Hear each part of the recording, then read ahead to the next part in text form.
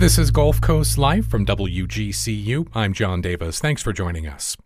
The Inflation Reduction Act, signed into law earlier this month by President Joe Biden, is a broad-reaching piece of legislation supporters say will lower the federal deficit by about $300 billion by creating a 15% minimum tax for corporations earning $1 billion a year or more.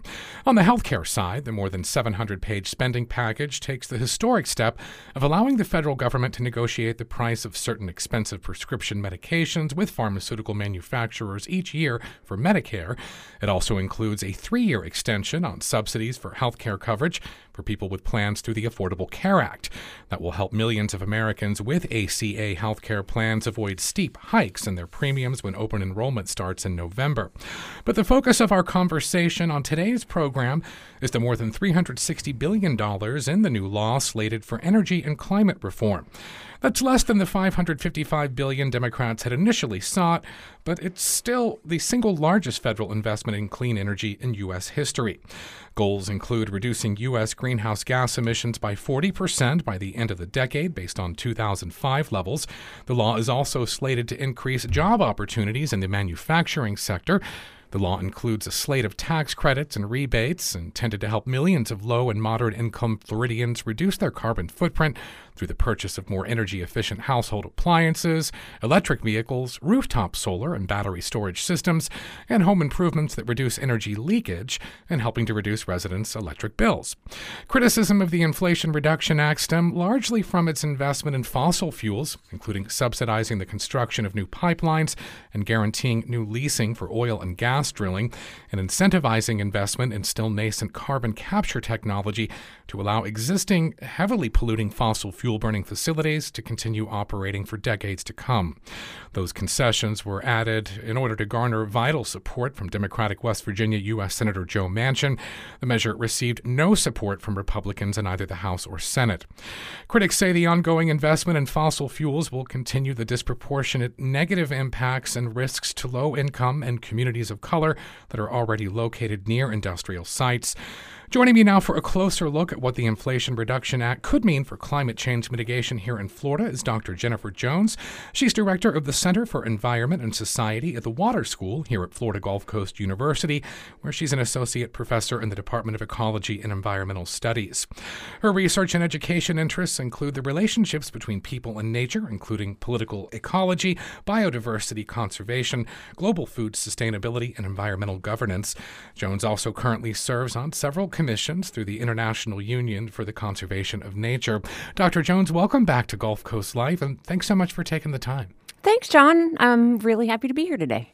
And to engage with us and your fellow listeners about this conversation or any of our shows, find us on Facebook. We're at WGCU Public Media. On Twitter, we're at WGCU using the hashtag GCL. Now, Dr. Jones, when we last spoke on this show following the Supreme Court's ruling that takes away the EPA's regulatory authority to set limits on carbon emissions from existing power plants, you noted that despite being known as the Sunshine State, just 4% of energy production in Florida actually comes from solar. The Inflation Reduction Act provides tax credits covering, I think, 30% of the cost of installing solar panels and battery storage systems. And a fact sheet on the law from the White House predicts this legislation will result in more than 1.1 million additional Florida households installing rooftop solar. Is this a significant boon? You had spoken about your own situation with buying a home here locally and just the cost of installing solar being so cost prohibitive. I do think this is a really important investment and, more importantly, a package of incentives that are going to make it possible for homeowners like ourselves as well as local businesses to get that rooftop solar and to buy solar from providers. In Florida, we have a lack of solar power, as you just mentioned, driven by the amount of money that the fossil fuel industry has put into maintaining their monopoly. Every year, oil, gas, and coal spend $120 billion lobbying to maintain the status quo in the system that has kept Florida really dependent on fossil fuels, especially natural gas. So I think with this new legislation, this $369 billion that you referred to, It uses carrots rather than sticks, right? So the carrots are incentives. It's going to provide tax credits and other incentives that help the energy providers make solar more affordable and easier for us to get. And it's also going to make those incentives available to homeowners, like you said. Yeah, Florida has less than 4% of our energy coming from solar, yet we claim to be the Sunshine State. So I think this money will hopefully allow us to move past some of the politics and lobbying that has kept solar off of my rooftop and probably a lot of other people's. Yeah, so broadly speaking, because I know the Inflation Reduction Act was something in the works before that SCOTUS decision we talked about back in July, but it seems like this is an interesting sort of workaround. The EPA doesn't have this regulatory authority, so if you're going to deal with the existing utilities, there has to be a way to incentivize them to invest more in solar in a way where they're not necessarily going to be losing a lot of revenue. Yeah, so the Inflation Reduction Act, what it really does, more than anything we've seen in the past, is try and address the root causes of climate change. So first off, let's be clear. Climate change is the greatest threat facing us today on this planet. If you live on planet Earth, this is the greatest threat we face. In Southwest Florida, where we are ground zero for climate change, it is our most urgent daily threat. And I know it can feel like it's not. If we have time today, I would love to go into what I call the crisis of misinformation that we're having with climate change. But I think in terms of the SCOTUS decision on EPA and trying to find, is this bill the White House and the Democrats and others trying to find a workaround to that? Perhaps I think it's also, if we go back to the Build Back Better program from last year, over $2 trillion was originally the goal, right, for money to make an investment in climate change mitigation, these things we're talking about to prevent more climate change, as well as the other part of climate change, that idea of resilience and adaptation, which is, how do we prepare our communities and ourselves to better withstand those impacts? So this takes an important leap forward really around prevention, right? How do we stop emitting more carbon dioxide and methane and other greenhouse gases that are really what's warming up the earth and putting us all at risk? So this is, I don't even want to say that it's necessarily a compromise in D.C. It did come out as a bipartisan bill. It was an even split 50-50 with the vice president breaking the tie. And like you said, there were some allowances put in there to bring that last Democrat, Joe Manchin of West Virginia, over the line, including allowing continued use of fossil fuels and some new drilling and some new leases on federal lands that you mentioned. So I think more than appeasing or finding this as a sort of workaround for fossil fuel companies, I think one of the things that the conversation needs to be focusing on is the way that this legislation has been written, is that regardless of what your politics are on climate change, this is great news for Southwest Florida because it's going to lower the cost of renewable energy. And then the other thing is it's going to make our economy stronger. It's going to create jobs. And it's also going to position America to be more energy independent. We're not hearing much about that right now in this bill because, again, the just sort of political noise that's going on and other things happening. But the money required, the incentives and the companies that become eligible for these incentives to get them, whether they're a company that's going to design and build solar panels, whether they're a local company, a local small business going to install them, whatnot. The components of solar, the components of these large-scale battery systems that would be installed, the grid updates, those electric cars that might qualify for a rebate under this program, the components have to be built and or manufactured or assembled in the United States. And so what we see is this bill also really trying to position the U.S. as a leader in clean energy jobs and technology. And I think that is something that it helps move all of us towards cleaner energy. And I think it really does a good job, or at least gets us moving forward and positioning our economy to be where the future of energy is in renewables and not where we've come from in the past with oil, gas, and coal. Is this a particular boon for Florida, not just because of the unique geography of our state and so many of us living along a coastline where rising seas are going to become a problem if they haven't already? Is it a boom because so much of Florida's strategy as it exists already is based on, as you said in the past, adaptation, building seawalls, elevating roadways, and this is really a big step towards towards mitigation, which has really been missing from Florida's strategy.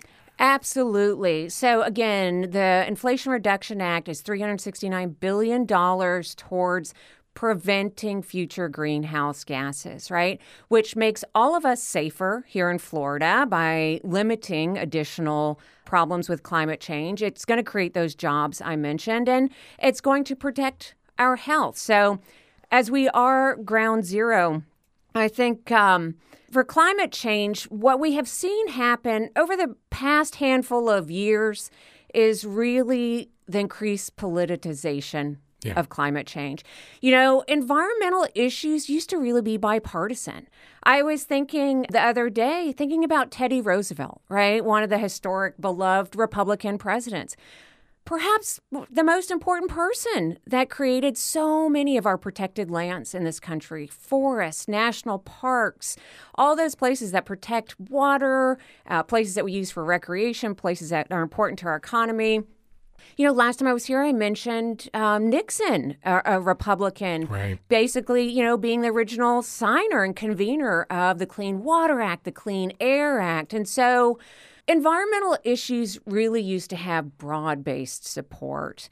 In the 80s and 90s, especially with the rise of climate change in the public sphere and the political dialogue, we see oil, gas, and coal really pouring, ultimately, billions of dollars into these misinformation campaigns and trying to maintain their industry. You know, they used a strategy that Rex Tillerson at ExxonMobil, this is all public now, they've released some of their records and things, you know, basically said their goal was to sow doubt about the science. Right. And so it's been a really effective strategy. And so let's jump forward to where we are today in Florida in the middle of an election season. And we see over this campaign cycle the politics of climate change getting increasingly partisan. And, you know, I would say that the governor and other candidates this year have really leaned on an anti-science, anti-education tone to strengthen their campaigns. And so ultimately, Florida is in a position where we have invested and are continuing to invest money in that adaptation, building seawalls, strengthening roads, while simultaneously denying that humans cause climate change. Well, that's why adaptation's so easy. You don't have to ask that question. Yeah. And nobody's against it. And so, you know, I don't know if it's a perfect metaphor, but one of the things I was thinking about this weekend is it's sort of like I was outside looking at my house and looking at the roof and imagining that in some ways, like, climate change mitigation is essentially like the roof on my house. I have to have a strong roof and make sure I'm maintaining it. It's in good working order to keep everything else under it safe. And so in Florida, we're like investing money in adaptation, which is like new floors and new furnitures and new kitchen counters and all those nice things that are nice and that we need, but we're totally letting the roof fall into disrepair. Yeah, you've got load-bearing walls that are crumbling. Yeah, exactly. I see what you're saying. Exactly. And so, you know, I think, again, I think it's really important, regardless of your politics, to understand that, you know, this partisanship around climate that we also saw in that recent poll that was published. But, you know, in some recent polls and some recent data coming out of Southwest Florida, we see belief in human-induced climate change actually going down. We see less folks believing in the science and more folks believing in the doubt. And for me, who looks at data, who understands the historical trends and the actors and the issues of money and power that are at play over here of decades, like, that is a willful campaign that is being put on. And ultimately, it impacts all of us and puts all of us in danger here in Southwest Florida. As well-intentioned as this Inflation Reduction Act is, I'm wondering if you see a little bit of a cart before the horse aspect to it, because I'm seeing, rebates of 50% or more on getting more energy efficient appliances in your home. But I mean, we're operating at a time when even people who are homeowners are seeing the cost of everything higher than they've been in the past, even just basic necessities like groceries. Even with these carrot incentives, I mean, there aren't a lot of people with all this money burning a hole in their pocket to buy brand new appliances. I'm wondering if maybe the White House predictions on the impact this is going to have might be a little overblown. Well, That's always hard to know, right? We get all these budget estimates from OMB and other folks about the impact. I think the number I would point out is a study just released by Princeton University that looked at, will this bill achieve its goal to reduce emissions 40% below 2005 levels by 2030? That is the goal. And the latest report by Princeton University said, yes, it will. It's expected to reduce at 42%.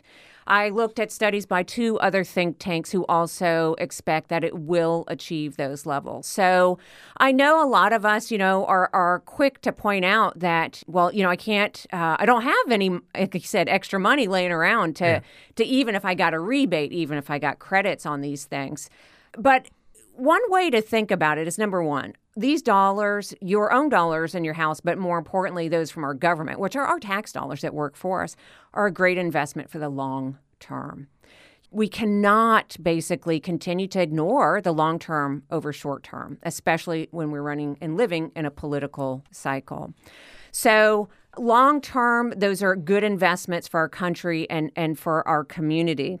One of the things I always tell my students, I teach classes in global food systems and conservation and development issues, and I'm a political ecologist by training. And so that basically means I look at the politics of nature, the politics of environment, and I always explore issues of money, power, and identity. Like those things are always brought to bear in environmental issues, right? And I always tell my student that no environmental issue is separate from social issues.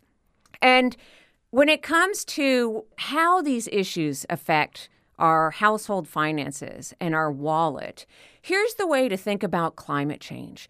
Climate change is already impacting your wallet. Make no mistake, if you live in Florida, you are already paying for climate change. Household insurance rates have gone up and will continue to go up. Flood insurance rates have gone up and will continue to go up.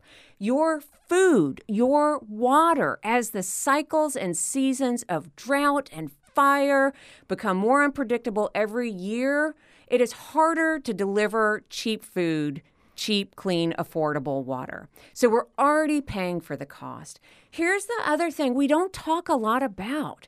You are already paying for the cost of climate change in your health, right? We talk a lot about the health burden. In environmental studies, we also talk about this idea of externalities, right? It's kind of a complicated word, but it basically says that the cost to produce this dirty energy is already being felt by all of us.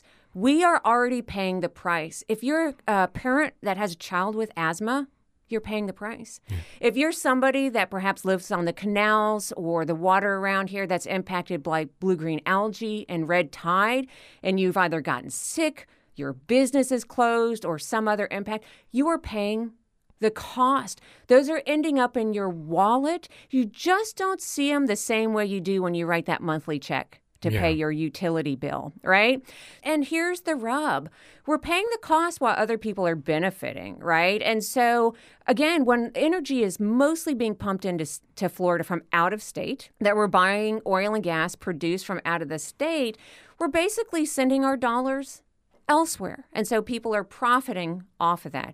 And we like to think we're getting cheap energy, but we're not because of all those costs I just mentioned. So I think another way to understand and think about how the Inflation Reduction Act and just the move towards clean energy is good for us as individual people and households is that it creates more energy independence. It puts energy production here locally in our communities and our state and in our country. And when some of us were really feeling the pinch in the gas pumps earlier this year, that was because of oil crises, on a different continent. Right? Because we're still so dependent on that global oil market. And so, again, it's trying to help all of us understand, regardless of your politics, that this is an investment that ultimately will put real money back into our pockets, regardless of whether you support it or not. I hate to make it all about me, but I'm a renter. I don't own property here. And in the last 4 years, I've seen my own rent go up more than 50%. And so I'm looking are there any sort of incentives here that might impact somebody like me? Because I'm not personally going to dig into my own pocket to spend money on more energy efficient appliances that are just going to add equity to a home I don't own. Right. Certainly. First off, the bill includes, those sort of incentives and credits we mentioned for homeowners themselves to upgrade their appliances, their HVAC, if they wanted to install solar on the roof, that sort of thing. But aside from that, the largest chunk of the bill is actually to incentivize the production of clean energy that hopefully any and all of us would be able to buy from the grid. So it will incentivize whether it's existing utilities like FPL or perhaps incentivize new utilities to produce and sell clean and renewable energy, such as solar and wind. So as a renter here in Southwest Florida, you're probably still paying your FPL bill. Yep. Then you would continue to pay that, but hopefully be able to see that is solar, wind, locally produced energy because FPL will have been incentivized to produce that. The bill also includes money for storage of energy, battery and other large-scale technology, not sort of household size, that would make delivery of that energy possible. So I'm not sure where this bill is going to shake out in terms of let's say like how your personal landlord, might put solar on their rooftop. It certainly could. And whether they just choose to as an individual, the bill does incentivize small businesses. There's block grants in there for communities as well. So they invest in solar, especially in low-income communities. There's a lot of incentives in there that would allow small businesses to basically generate solar that they would sell then to local low-income communities. But back to your situation, if you're a renter in Southwest Florida, it was I think it was last year when there was a bill basically that was going to make it possible for landlords to install solar and sell that energy to their renter. And it was a bill proposed in Tallahassee and, of course, got killed. It got killed during a strong lobbying effort, no doubt. So the dream perhaps for your landlord one day is that they could indeed be putting that solar on the roof and selling that energy to you. As a renter in the future, that could be a place where you're using your dollars to influence what the housing market looks like. Because if you had a choice between apartment A and apartment B, and apartment A had solar, and you were to tell them, well, I really like this, I want to be part of this movement. While I don't think consumers should have to drive these large systemic changes that are needed, that could be a way that you're playing a role as well in the solar revolution that we need here in Florida. All right. Well, if you're just joining the show, we're exploring how the recently passed Inflation Reduction Act could impact climate change mitigation efforts here in Florida with Dr. Jennifer Jones. She's director of the Center for Environment and Society at the Water School here at Florida Gulf Coast University. If you'd like to comment on our conversation or engage with fellow listeners, again, we're on Facebook at WGCU Public Media, and on Twitter, we're at WGCU using the hashtag GCL. I know that this new law is also trying to help push more of us to ditch the gasoline-eating cars for electronic vehicles. Can you tell me a bit about what the intended impact is there and how that might work? Yeah, so, at first glance, I think the bill seems pretty hopeful in terms of increasing the amount of electric vehicles on the road. It's actually understanding how it's going to work is a little nuanced. For those folks that maybe have bought an electric car in the past handful of years, they might have gotten up to a $7,000 rebate or credit towards the purchase of that vehicle. And this bill takes that similar thinking, which is how do we incentivize the market to produce those vehicles, and then how do we incentivize consumers to actually buy those vehicles. So we see a chunk of change in there. I think it's probably the third or fourth largest pot of money in the bill that would indeed provide, I think it's a $7,500 or $7,000 tax credit. Yeah, for a new car. New car. And $4,000 for a used electric vehicle. Yeah, and so that part is new. Previously, that $4,000 for a used vehicle was not available. But this is where the devil is in the details, probably in a good way. So I mentioned earlier about, the perks of these new clean energy technologies having to be manufactured and or assembled in the United States. And this includes electric vehicles, right? So not every vehicle will qualify. Moving forward, companies will be further incentivized to create those jobs here in the United States around clean energy. And that's what I meant earlier when I say, this is a real boon for setting the United States up to be a global leader in clean energy. So there's a lot of devil in the details in terms of which vehicles will be eligible. And I do think this is simply a start in the direction of putting more electric vehicles on the road. There's a finite amount of these credits, and they will sell out, I would expect, very quickly. But I think that demand will help make the case for more of those credits, and that is a winning strategy in the future. Is there something in this legislation that also addresses the need just for more electric vehicle infrastructure? Because that could be a thing that keeps people from making that leap and making the conversion. There is. And, this is a large spending bill, right? $369 billion, largest amount of money ever put forward for climate change in the United States, if not the world. And so it's 700 pages, as you mentioned. There's a lot of little buckets of money. And charging stations are part of it, little bits of money as well that would help buy electric vehicles for certain government agencies is part of that. I think as more and more of our energy is produced through renewables, through solar, through wind, those charging stations, the ability also simply for the technology to get better, that motivation will be there.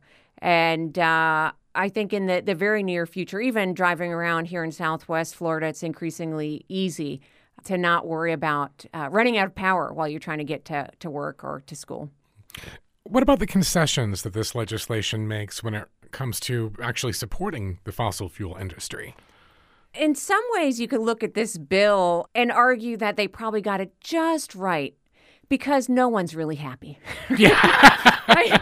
Both sides, are equally displeased. Or rather, there are a lot of people on both sides of the aisle really unhappy with this bill.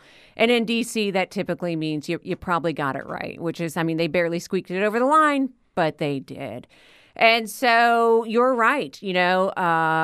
Concessions were made. You've mentioned a few of them. I think carbon capture storage is, if I may say so, it's a red herring. It is a lifeline to fossil fuels industry to keep producing dirty energy under the guise that somehow they're going to capture those greenhouse gases and sequester them. That technology is not proven. And where it is proven, it's not proven at scale. It's extremely expensive. And so there's some money there that supports that as a strategy. That makes a lot of people upset because that basically says, well, keep up with the oil and gas as long as you're trying to sequester it. I think earlier I had used the word nascent to describe this carbon capture, but maybe that was even giving it a little too much. Yeah, and the idea has been around for decades. And so in general, we talk about sequestering carbon, which is, how do we keep it out of the atmosphere? How can we keep it out of the atmosphere and or grab it and then tuck it away so it's not up there, basically insulating the planet. And so one of the best ways, of course, we sequester carbon is in trees and forests and nature, which is the best place, right, to sequester carbon. Ideally, we want to stop putting it out there. And so, carbon capture and storage, again, is it's an idea that sounds great. But best case scenario, I was reading a study recently, is maybe you capture 95% of the carbon, which sounds like a lot, but it costs so much money to capture that. It's just not economically feasible. Imagine that if you have a plant that is producing cement or some kind of plant that's manufacturing something and it's producing carbon. And you decide you want to, okay, let's sequester it. We're going to create and install the technology to stop the carbon from leaving that plant and then sequestering it and then burying it underground, putting it in mines, injecting it into underground wells. Essentially, you're going to have to build a power plant next to it to simply operate the carbon capture and storage technology to gather the carbon coming out of that plant. Right. So it's really, really tough. Another element that has upset some folks in regards to appeasing the oil and gas industry is the continuance of leasing on federal lands. So the bill requires that some federal lands will continue, at least have the option open for leasing oil and gas properties out to the market. And so a lot of folks may not know on public lands around this country, including here on Big Cypress National Preserve and in other places in Florida, there are active oil and gas mines. Certainly out west, the federal government, largest landowner in the country, operates these leases that they bid out and sell. And so they're a good deal if you're the company who's buying them and can get in there and install the infrastructure and then mine the oil and gas and then sell it. So the companies who benefit from that, they do not want those leases going away. So it upsets this continuance of carbon capture, storage, and technology, the continuance of leasing on federal lands upsets a lot of folks because it basically continues the status quo of oil and gas. All right. And Florida's primary election is this week. As we look at how closely this measure passed, with literally it took the support of every Democrat. Are you worried about what the outcome of this election could be in November in terms of just how little it would take to change the power structure in D.C. to where this wouldn't have passed? I am. I really believe that we won't solve the climate crisis until we solve the misinformation crisis. Again, our environment did not used to be this politicized. And our personal health, our jobs here locally that are connected to the environment, whether you work in tourism or conservation, they are all put at risk through the danger of climate change. And it really concerns me that what used to be such broad-based, commonly held values and the long, storied history in the United States of conservation, of environmental protection, is just being used as a bludgeon. And it's being really used to further divide Floridians from each other.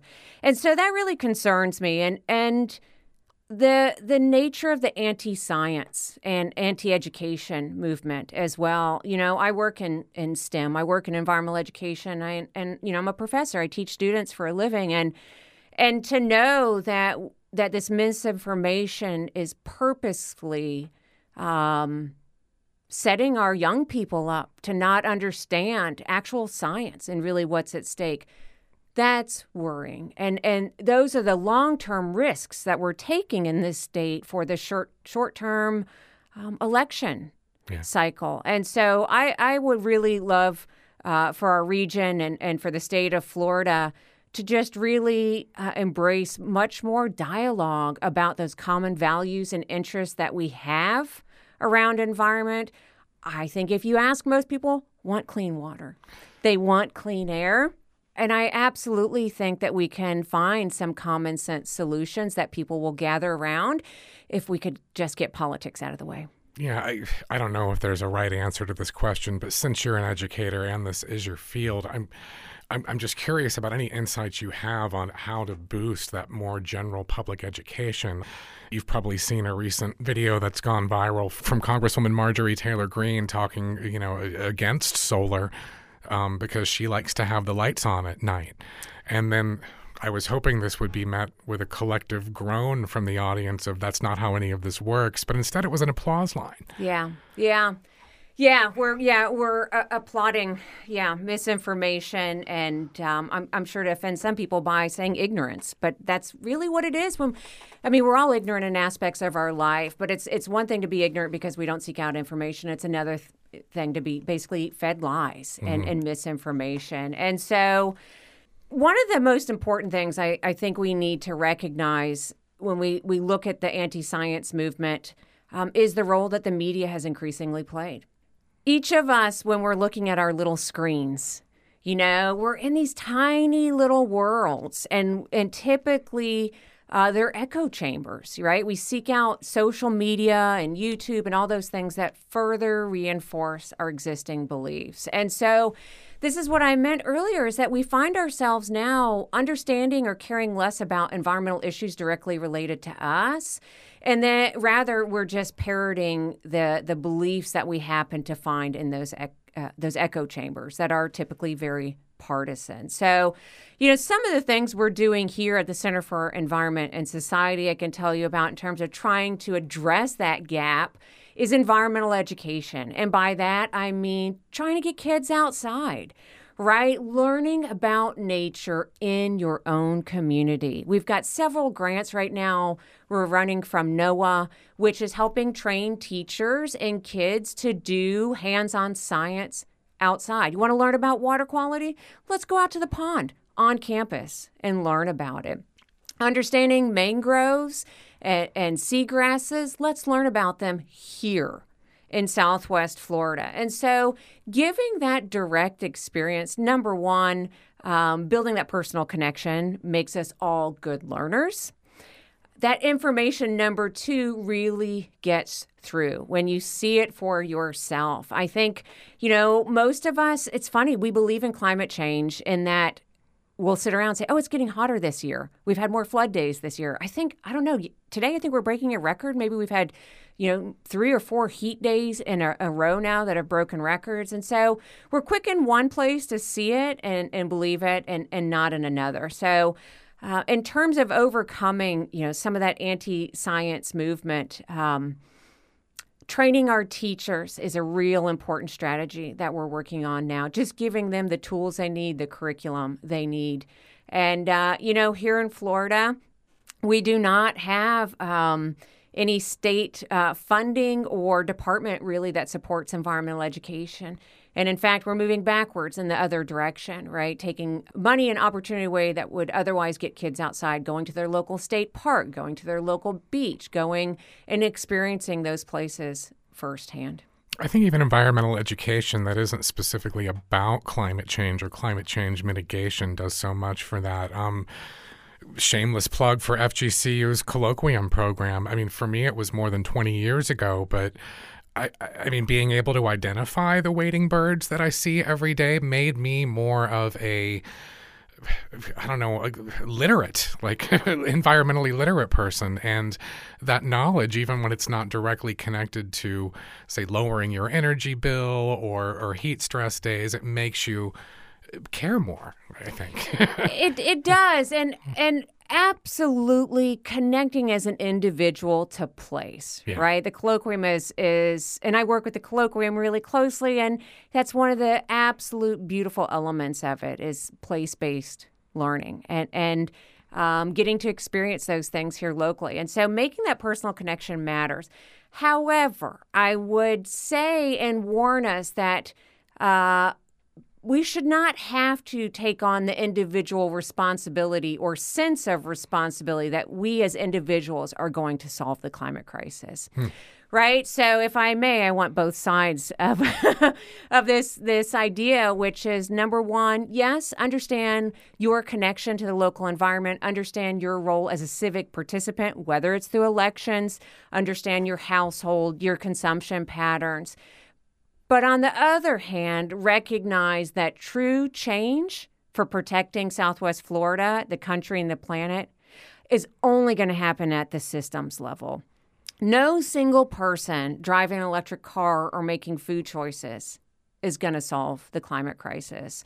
Again, it comes down to these large, powerful corporations and actors who are using a lot of money to convince us to think otherwise. And it's only through investments in delivering clean energy for all of us, not just those of us that right now can afford it under current market conditions, that's going to solve climate change. You know, we shouldn't have to just have a finite amount of rebates possible for electric cars, and the lucky folks who win that lottery and have the money get to drive an electric car. Every one of us could and should have an electric car if we decided that is the future, actually the present, that we want in this country. So I'm always really careful to tell my students and all the folks I work with, which is see yourself in connection to the local environment. Don't blame nor expect that you alone are going to solve it. Right. Good point. Good point. I think that's been a strategy that we've seen coming from some of the, biggest culprits of polluters, is to try and to be like, look at how we're helping you solve this problem, and putting the onus on the individual.